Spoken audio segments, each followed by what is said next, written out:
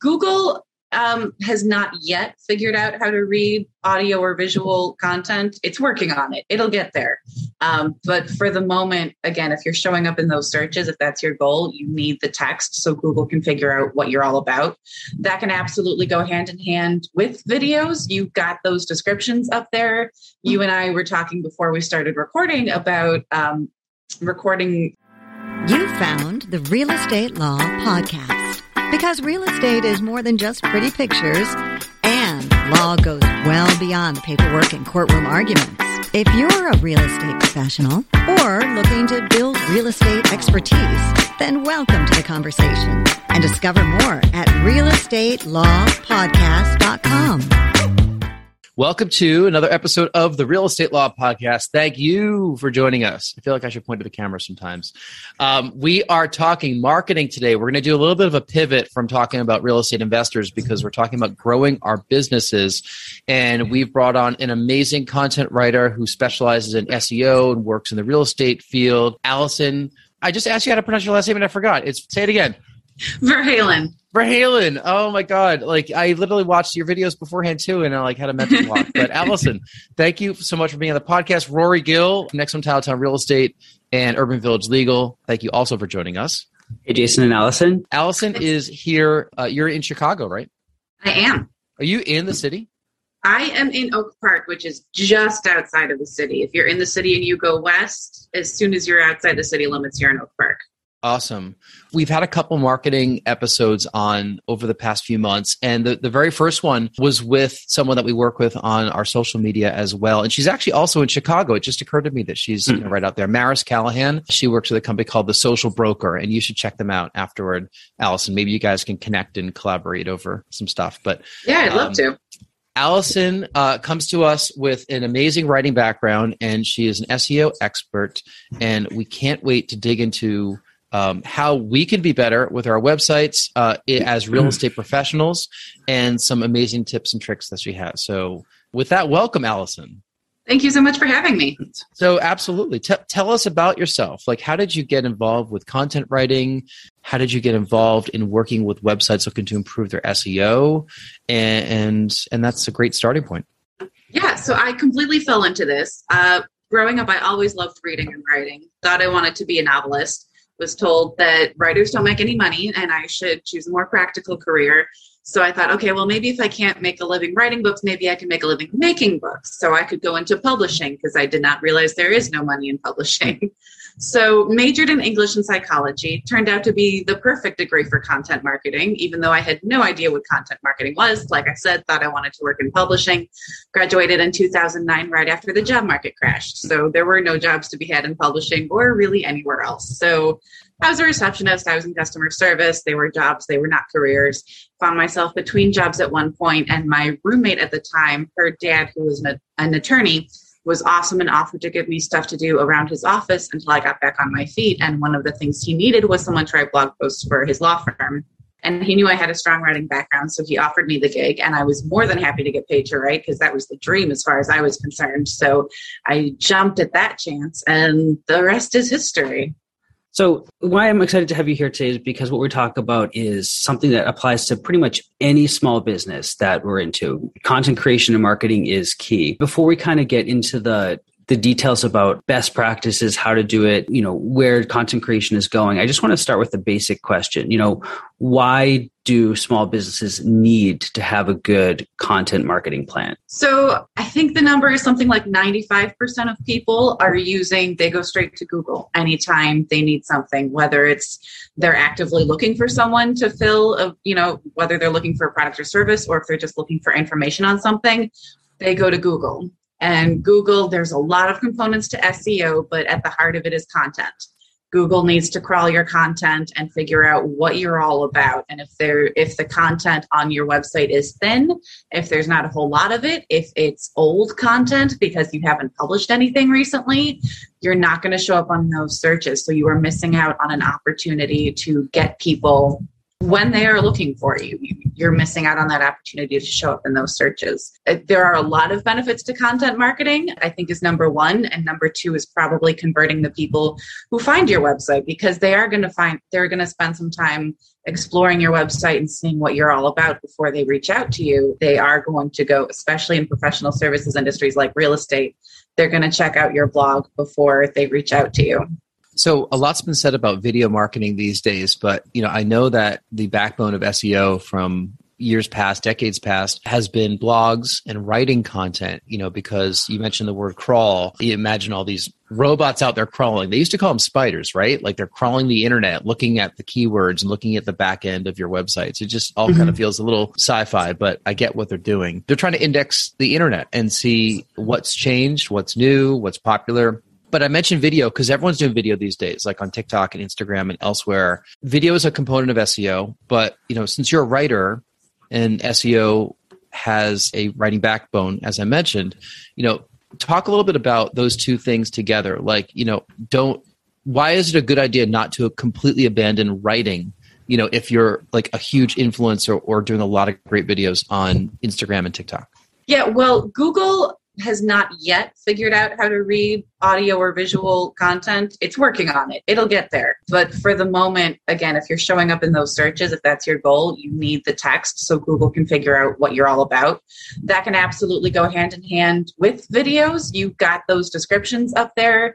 You and I were talking before we started recording about recording and transcribing the audio from things like podcasts and videos and putting that up as a blog post. And I always recommend doing that, A, for SEO purposes, but B, also so that you are getting your content in all of the places. You've got your video up, you've got your text up, people who want to read it can read it, people who just want to watch the video or listen to the podcast can do that. It's a great way to get the most out of your content so you're in all the places without having to reinvent the wheel and create 5 million different pieces of content that are totally unique from each other.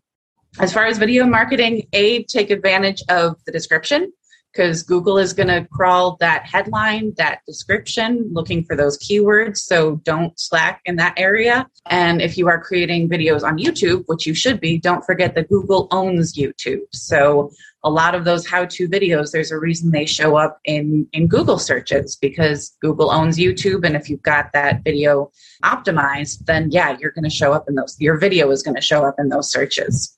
Yeah. We started this podcast as an audio-only podcast a couple of years ago. We've mentioned this in numerous previous episodes and decided to go video when we relaunched it last year for that purpose. We wanted to have a presence on YouTube. We knew that YouTube was owned by Google and wanted to make sure that our videos were appearing when people were searching. So we've been, judiciously building our YouTube channel as well with descriptions and using keywords and, just trying to do the best that we can with how we're describing each of the videos that we're posting. It seems to be working for the most part. Obviously, everything could be better. And, with SEO, you know how it is, Alison. Like, you don't know if it's going to work, right? Like you publish something and then, you kind of watch to see if it starts drawing in visitors. There's a lot of tips you could do behind the scenes as well, like with an SEO program. But talk a little bit about the content that you recommend, like for real estate, for example. Let's just say we're working with a small brokerage in Chicago or Boston, where we're sitting. What are some initial things that you'd recommend a brokerage do with their blog, with their descriptions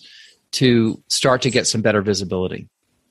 Yeah, well, first and foremost, I do always recommend blogging. I know people don't always like to hear that because maintaining a blog is a lot of work. And I'm not going to deny that it is a lot of work. There's no two ways around that. It is so important for showing up in online searches because, again, Google looks at recent content. The newer it is, the more valuable it is perceived as being. So write regularly, publish regularly on your blog, have a plan for your blog. A lot of people know they need to be blogging and they put up blog posts and they don't get results from it because they don't have a call to action or they didn't think about where it was in their overall buyer journey. So take all that into consideration before you start writing. Do you have strong landing pages? Do you know what action you want them to take once they're done reading the blog post? Does that call to action make sense for the topic you just covered in this blog post? Does it make sense for where they are in the buyer journey? Are they looking for a house right now, or are they just kind of exploring the possibilities and window shopping, so to speak. So take all of that into consideration before you even start writing, so that when you do write it and publish it, you've got your strategy laid out and activated, so that you are actually getting results from your blog. I think that's the biggest one that I recommend people take into consideration before they even start writing. So what are some good calls to action for professional services industries? I mean, learn more, sign up for our list. What are some good calls to action that you can pair with good content? Definitely build that email list. You want to be able to reach out to people and contact them. And you want to be able to continue to get in front of them, right? Because if they read a blog post and love it, but they're not ready to buy yet, but that's your call to action is to buy, they're going to click away and you're going to lose them forever. Whereas if you ask them to subscribe to your newsletter, and they're ready, they liked what they saw and they want to get more from you, that is an invitation into their inbox, which is like our last private place that we have online these days, right? Is that inbox. So that is a super important invitation. Do not let that go to waste, which is another thing. Then you have to actually email them, which I know is more work on top of all the blogging you have to do. But again, it's all about staying top of mind so that when they are ready to buy, they think of you because they've been seeing all of this great content that you've been providing them with. So yeah, I usually go straight for subscribe to the newsletter and or follow us on social media so you can stay in touch with them. We'll be right back. Every other real estate rental property deal analysis spreadsheet is wrong. The only spreadsheet that correctly analyzes your real estate deals taking into account reserves, true cash flow, including depreciation, and your true net equity on a property is the world's greatest real estate deal analysis spreadsheet from the Real Estate Financial Planner. Download a free copy today and finally start analyzing your rental properties correctly. Go to refp.info/free to download it today. I feel like there's a lot of people that, build their plan and have all the great intention in the world to do A, B, C, D, and E, and then just life gets ahead of them and time catches up and work gets busy. And then suddenly that email list that you've built up doesn't get emails, and then email newsletters aren't going out and blog content starts to diminish over time because, again, people just get busy. Do you have any suggestions as to how people can stay disciplined to make sure that they've committed to these plans that are all, it's like going to the doctor. We all know we should be exercising and staying healthy, but not everyone does it. How can people stay a little more focused and committed to these plans where time is not limitless? Yeah, definitely have a schedule. Publish every week is really best. So have, a day of the week, have a time where you are going to publish that new blog post, come hell or high water, right? And stick to that schedule. Treat it like anything else you do for work, because a lot of the problems that people run into when they own their own business is they spend a lot of time marketing and then they get busy and they don't market anymore. And then the work dries up because they weren't marketing their business. Whereas if you can find that balance where you are continually marketing while serving your clients, that's where you get that steady stream of income coming in. So definitely treat it like any client work, anything that is revenue producing for your business, because if it's working and you're following your plan, it should absolutely be revenue producing. That said, I know we all have times where we get super busy. And I've had times like that where I just don't have time to write a blog post this week. So I will dig into my archives. You can always take a blog post I tend to go a year or older. I guess you could go like 6 to 9 months, but I tend to go older than a year. Pull out a blog post that has still been getting traction, still has some traffic. You can always take that blog post down and republish it and give it that new publication date, just so you still have that fresh content going up on your website. Google will treat it just like a new piece of content. So that's absolutely something that I use to get the most out of my blog and make sure I'm constantly creating new content. And like I said before, if you're creating video or audio content, repurpose it, turn that into a blog post so that you've always got something. Then you're, again, not creating 5 million different pieces of content when you can just repurpose one piece. In our office, that's something I strongly encourage all of our agents to do. Whenever you take the time to put together a blog post or even a video, find other ways to break it down. Social media posts, email campaigns. You can kind of take all this stuff that you've taken that so much time to work on and use it across the board. I mean, do you have any other keys for repurposing content that you've sat down and created? Yeah, I think that's pretty much at the heart of it is, again, if you've got the video and the audio, use both. You can have, like you guys said, the video that then becomes a podcast, that then becomes a blog post. So you're using it on all the different channels, social media. I recommend that as well. Definitely get it out on social media. That's a lot of how I share my blog post is just like a snippet from the blog post and an eye-catching image and put that out on social media. It doesn't have to be, I don't have to think of something brand new for every single social media post I put out there. Same goes for emails. My emails tend to be less of a whole new blog post and more of a here's what's new on the blog. Here's what I'm promoting this week. Again, it's just another way to stay top of mind when you're getting in people's inboxes. So my marketing coach always recommends having like a theme of the week or of the month so that you know going in what you're going to write about or talk about in the case of a video or a podcast. So again, you're not reinventing the wheel. You know what topics you're covering. Yeah, you're giving me so many ideas. I just wish we had more time to do all this stuff. But that's where people like you come in. I mean, like part of your services on your website, which is avwritingservices.com. Sorry, my eyesight's not as good as it used to be. I was like staring at the other screen, but I'm like, I can't read that. avwritingservices.com, right? One of your services is writing, right? Like blog writing. Now, I know some folks are like, writing, like, why would I have someone do writing for me? Talk a little bit about that because I'm sure it's part of the basis of your services. Tons of people do it. Do you recommend only going with someone that's doing some writing services for you as a small business owner? Do you recommend supplementing that with a service like you provide? Like, how does that work out? Yeah, I should have mentioned that actually, is that the other thing when you're too busy to write your content is you should hire someone like me to write it for you. Absolutely. Yeah. Like I said, I got started writing blog posts. I do run into that a lot where people wonder why they should hire someone. And I mean, my first client was an attorney, so obviously he has writing skills, but there's a difference between writing skills and blogging skills. And before I took over writing his blog posts for him, he had been writing them himself and they were bad. They were just bad.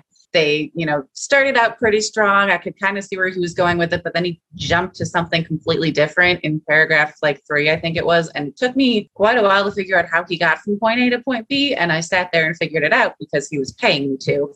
But if I had been a prospect, I would have said, okay, thanks. I'm going to find what I need somewhere else because this is not helping. Right. So I was able to come in as someone who could understand what he was talking about as a lawyer, but also understand the client perspective of how does this help me? Why do I need you in my life? Put that into a story so that people are actually going to read the blog posts and then take that call to action. And so many people are really strong writers and not strong blog writers because it is a specific skill, a sub-skill of writing. So absolutely get someone who knows what they're doing. And like I said, I majored in English and psychology, and you really need both of those to be effective at content marketing. I completely relate to that point there. I know when we go to law school, we learn how to write with clarity and precision, but not so much for engagement. So my early writings, even some of my client-facing emails early on in the career were very direct and clear, but they kind of lacked that little bit of art that would engage people or get people to want to know more. But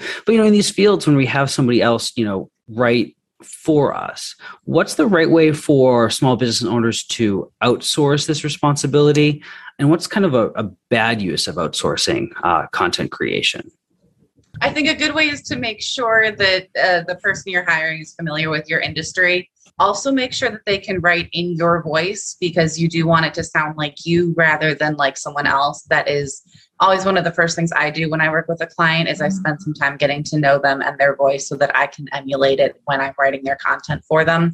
So that's number one. And I'm blanking on the second part of that question there. Is there a bad use or a bad way to go about outsourcing content creation? I don't know if there's a bad way to go about it. I've definitely seen people who think that it takes more work from them than it needs to. So they put off hiring someone like me because they think they need to get all these things in place in order to hire me, when really I can do everything from coming up with topics to researching the keywords to putting it up on your website for you. Like, my job is to take tasks off of your plate, not add them. So definitely, don't micromanage your writer. Don't give them a million edits when it comes back, right? When you hire someone, trust that they know what they're doing, that they're the expert in this particular industry, and let them do their thing. So I think that is probably a couple of the biggest mistakes that I see people making. We've kind of run the gamut a little bit, like between or among writing ourselves, and we've hired some writers to write specific articles off of places like Upwork, and the results are very mixed. You get the content back and you obviously get what you pay for, but we were just trying and seeing what was out there, and then we'd end up, rewriting a lot of that. We're currently working with a company. We have a couple partners, but our partner for one of our websites is carrot.com. They specialize in real estate and real estate investor websites, and they actually supply a lot of kind of baked in content for anyone to use whenever they want to use it. But they do recommend that you add, your own voice and local elements to some of that content. And it's helpful. Like, we don't expect it to be groundbreaking, but we expect it to be kind of like, it's the rice and potatoes of the meal. It's good stuff. Like, you have to eat it, sustenance, but like, it's not the original stuff that we're doing, but we're okay with doing it because it indexes really well. We've kind of heard about things like content spinners. Have you heard about that? It's basically these websites that will rewrite content and kind of change the words with synonyms or whatever. And then now it's plagiarize content. Plagiarize. Yeah, that's what it is. I think people have to be careful when they're hiring people that they don't know. If it's offshore or anything, a lot of times you might get this like really crappy spun content that other websites use, versus someone like yourself who is writing original content using a combination of the information that plus the voice of the client plus your own unique way to write for blogs and for SEO. One question I have, and I've done a lot of writing, like through high school and college, I feel like I have to unlearn the stuff that we learned, just like Rory unlearned the stuff from law school. Like, did you find that? I mean, you were a major, like you've majored in English, right? Like, it's probably deep embedded in your body that it has to sound this way. But now you kind of have to do it a little differently because of Google. Yeah, well, and not only Google, but even I had an internship working for a magazine one summer when I was in college. And I think that was my first foray into unlearning all of the English paper type stuff that I had to learn prior, because no one is going to open up a magazine and read an English paper. That's not what they came there for. So that was where I really learned. I mean, I had learned the basics of storytelling long before that, but as far as taking into account who the audience is, what they're there for, how can I spin this into a story that they actually want to read? I think that was where my unlearning began. English side that I had, like you said, had drilled into me for however many years, and started learning about the marketing aspect. I mean, even though the magazine wasn't really marketing, it's that same idea. You got to keep people reading. So how are you going to do that? I've adapted my style I've talked about the hustle a lot on this podcast. Not a lot, a couple times. I mentioned the hustle, and they have a site called Trends, and I subscribe to all that. And the guy that started it does really interesting writing. It's like sentence by sentence, punchy headlines, punchy sentences, like no big paragraphs. Like, I could probably put together, or see some of the emails they send out, and it's legit 8 different lines of declarative sentences and then a call to action at the end. It's everything in my fiber not to do that kind of stuff, how we learned how to write. But now I write that way, because that's the eye looks at it as easier sentences to read. Your points come across easier. You're nodding ahead. So I guess that means that we're doing the right thing. Like, are those things that you would recommend to some of your clients? Absolutely. Yeah. I mean, the length, I think you can write super long blog posts because, again, Google does love that longer, more in-depth content. But if you break it up into those really short sentences, people are going to scroll through the whole thing without even realizing it because there is so much white space. Whereas if you have all, these really long, dense paragraphs, people look at that and they tend to go, oh, I don't have time to read all of that. it can be really intimidating, even to someone like me who's a reader who loves reading. I can look at that and go, I don't really have time for this. I'm going to go somewhere else. Whereas, oh, it's just one short paragraph. Oh, that's just one more sentence. And before you know it, you've read the whole article. So yes, absolutely recommend those short sentences, short paragraphs. I do see a lot of blog posts out there that, again, can be really long blog posts, but every paragraph is like one, maybe two sentences. So yes, definitely recommend that. I have a friend that every so often will text me links to articles from the Harvard Business Review, and like I'll kind of click on it and then be like, oh my God, this is too much stuff to read. And I get it's Harvard, right? They want to write these big, extemporaneous, well-researched papers. But, our attention spans these days have just changed. And it's almost reflective of search engines and people reading online. Like my brain thinks that way now.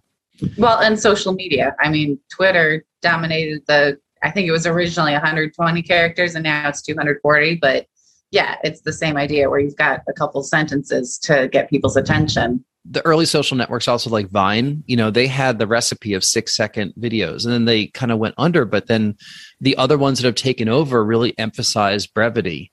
So it's not just in the writing, it's in the video world, because you're just a swipe away from the next piece of content these days. Mm-hmm. Before we get to the final questions, Alison, tell us a couple like really actionable things you'd recommend that some folks in professional services, like Rory's mentioned, like maybe real estate or real estate law, can do to immediately improve their website presence. Come up with a schedule is first and foremost, and stick to that schedule for creating content, and always keep your audience top of mind. Remember that you are writing for your audience. You're not writing for others in your industry. You're not writing for yourself. You are writing for whoever it is that you're serving. Try and remember what their problems are and what they're coming to you for. So what are those questions you hear over and over again at networking events or in meetings with clients or with prospects? Start with those. If you haven't already written blog posts covering those topics, that's always a great place to start. That's some amazing advice. Rory, you want the final question here before we get to our final questions? Be better about bringing this podcast back to kind of legal topics and everything. And kind of one thing that sticks out in my head in certain professional fields like law and real estate is that we are bound by kind of elaborate codes of ethics in our advertising. We cannot mislead in our advertising. We cannot promote an expertise that we don't have. And we have to be competent in the advice that we give. So all these things kind of are constraints on what we write, we use in our advertising. As a content writer for these industries, how are you mindful, or how do you adapt, or how do you let your clients adapt the ethical rules that are imposed on them?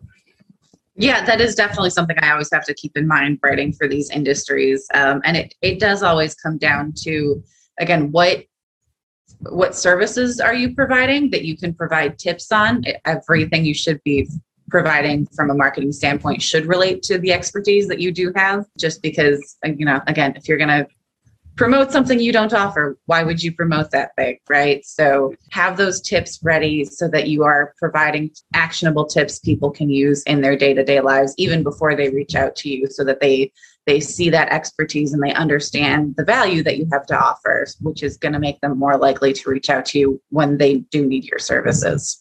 All right. Well, so many great tidbits from this episode. I mean, we could probably go on for 17 hours, but let's. I know I could. I know, right? Yeah. Well, after we get to the final questions, you'll make sure that you let everyone know where they could find you, so they could hire you for all this, for consultation and great writing services and SEO services that you provide, and speaking as well.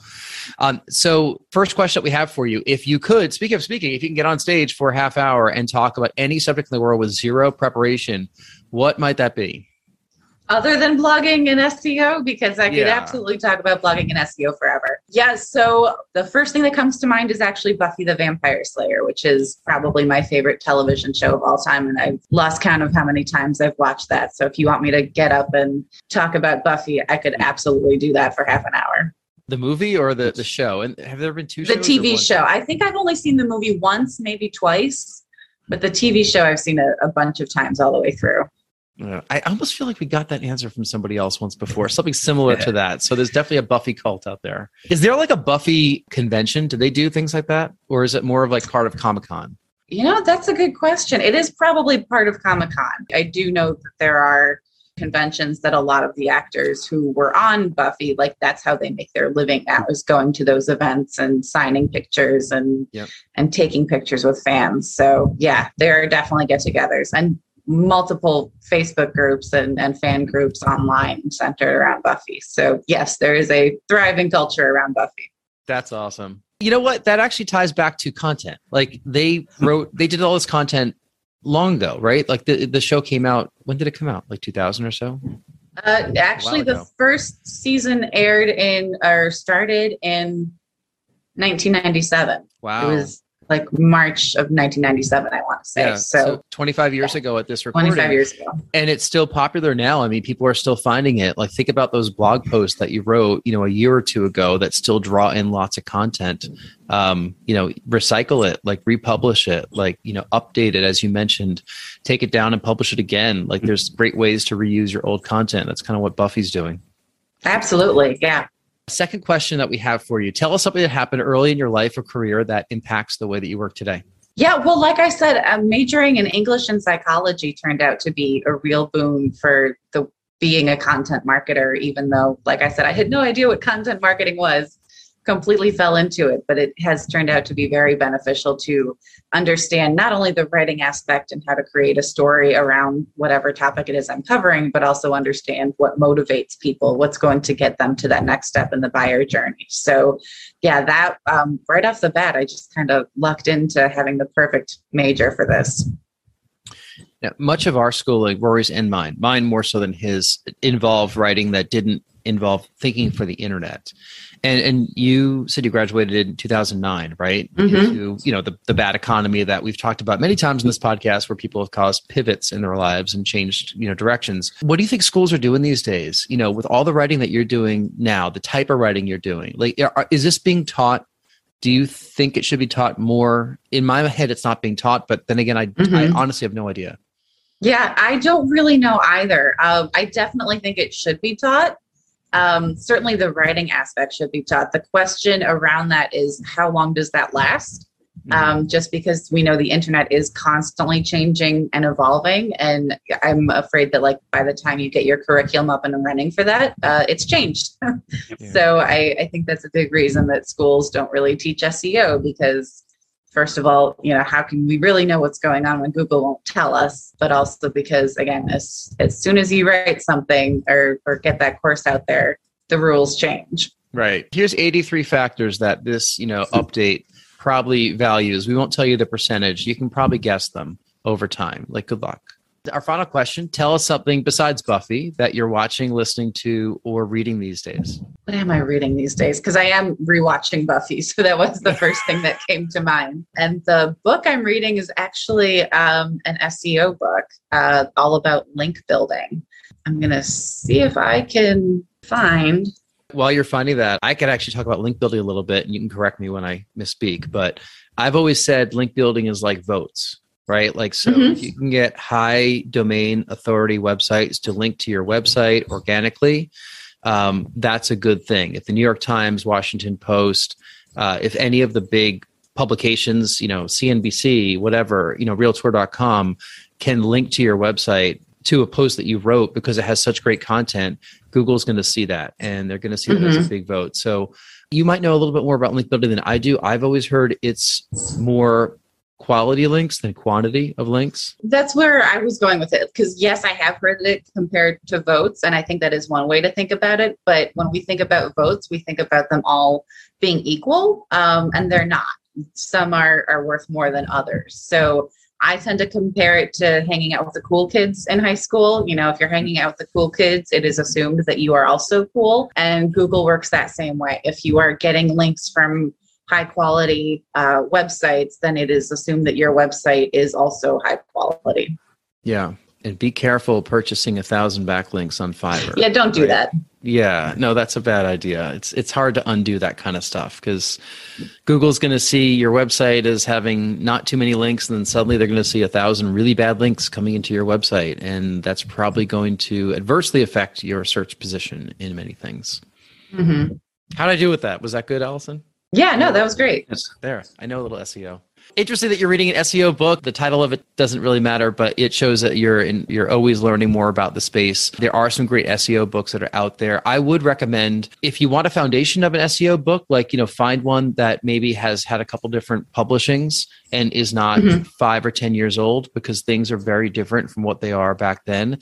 Try to find something that's published recently. But if it is an older book, just make sure it's been updated over time, because I think if you read a book from even 2015, it's not going to give you the most relevant info. They'll still probably talk about MySpace being a relevant social network and getting links into it. And, we know how that turned out. Yeah, exactly. So Alison, can you tell our listeners where people can get a hold of you when they want to reach out and hire you? Yeah, so my website is AV, as in my initials, Alison Verhalen. It is avwritingservices.com. You can check out my blog and see all of the services that I provide on there. Awesome. Well, we will link that in the show notes.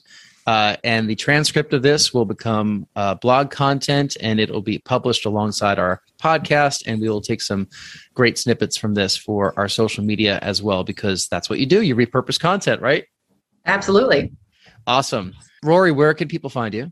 Easy enough to find. You can find me at my real estate brokerage, Next Home Titletown, nexthometitletown.com, or my law practice, Urban Village Legal, urbanvillagelegal.com. Awesome. And if you want to get a hold of me, if you want to be on the podcast, or you have any questions about us, you can reach me, Jason, at nexthometitletown.com as well. So, Alison, thank you so much for spending some time with us today. We love talking marketing, and this could go on forever. Thank you so much for having me. This was so much fun.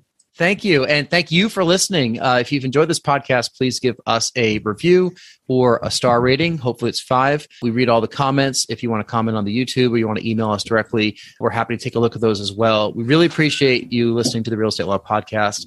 And on behalf of Alison and Rory, thank you. I'm Jason, and we'll see you later. This has been the Real Estate Law Podcast. Because real estate is more than just pretty pictures, and law goes well beyond the paperwork and courtroom arguments. We're powered by Next Home Titletown, Greater Boston's progressive real estate brokerage. More at nexthometitletown.com. And Urban Village Legal, Massachusetts Real Estate Council, serving savvy property owners, lenders, and investors. More at urbanvillagelegal.com. Today's conversation was not legal advice, but we hope you found it entertaining and informative. Discover more at realestatelawpodcast.com. Thank you for listening.